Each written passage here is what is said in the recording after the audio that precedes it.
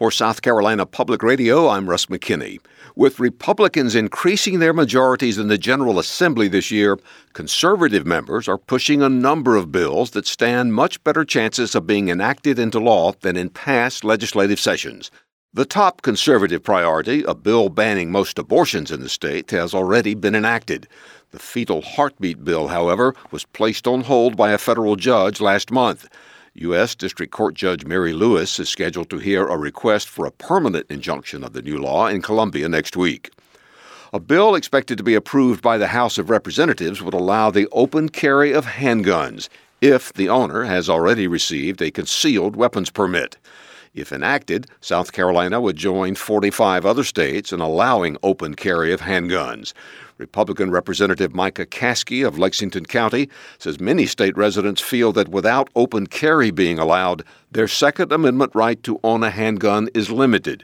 And he says even with such a law, he doesn't think residents will see any type of drastic changes. I think that most people won't see these handguns openly displayed. Just like in North Carolina or Georgia, where these laws are already a reality, you don't see, the doomsday apocalyptic scenarios that opponents want people to believe will happen. In the same way that you don't see, marauding gangs of AR-15 holders, walking through the streets, as they would generally be allowed to in the state under our current law.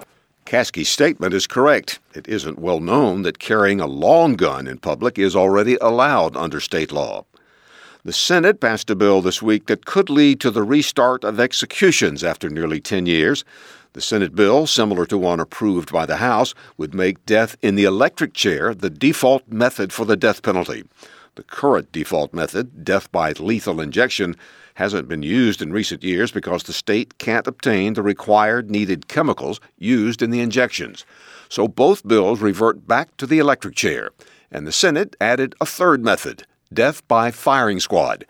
Horry County Republican Senator Greg Hembry, a former state prosecutor, told the Senate this week death by firing squad would be more humane than death in the electric chair. You don't want to torture anybody needlessly. That's not the government's place. I prefer lethal injection. Hopefully we'll be able to bring that back in South Carolina and other states, but this is an option that would, in my view, be more humane than electrocution. 3 states allow death by firing squad. Another bill conservatives are pushing in the House would forbid transgender students from playing on middle and high school athletic teams.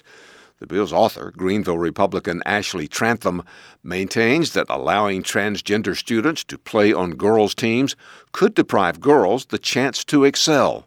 In 2016, without notice or public input, the South Carolina High School League passed a policy allowing biological males to participate in girls' sports. This harmful policy would steal opportunities and shatter dreams for girls and women. The proposal received plenty of pushback during 2 public hearings. Ann Warner is the CEO of WREN, the Women's Rights and Empowerment Network. Excluding student athletes from sports teams is simply not one of those issues that actual South Carolinians care about. It's a made-up problem and a distraction from the actual challenges that are facing people each day.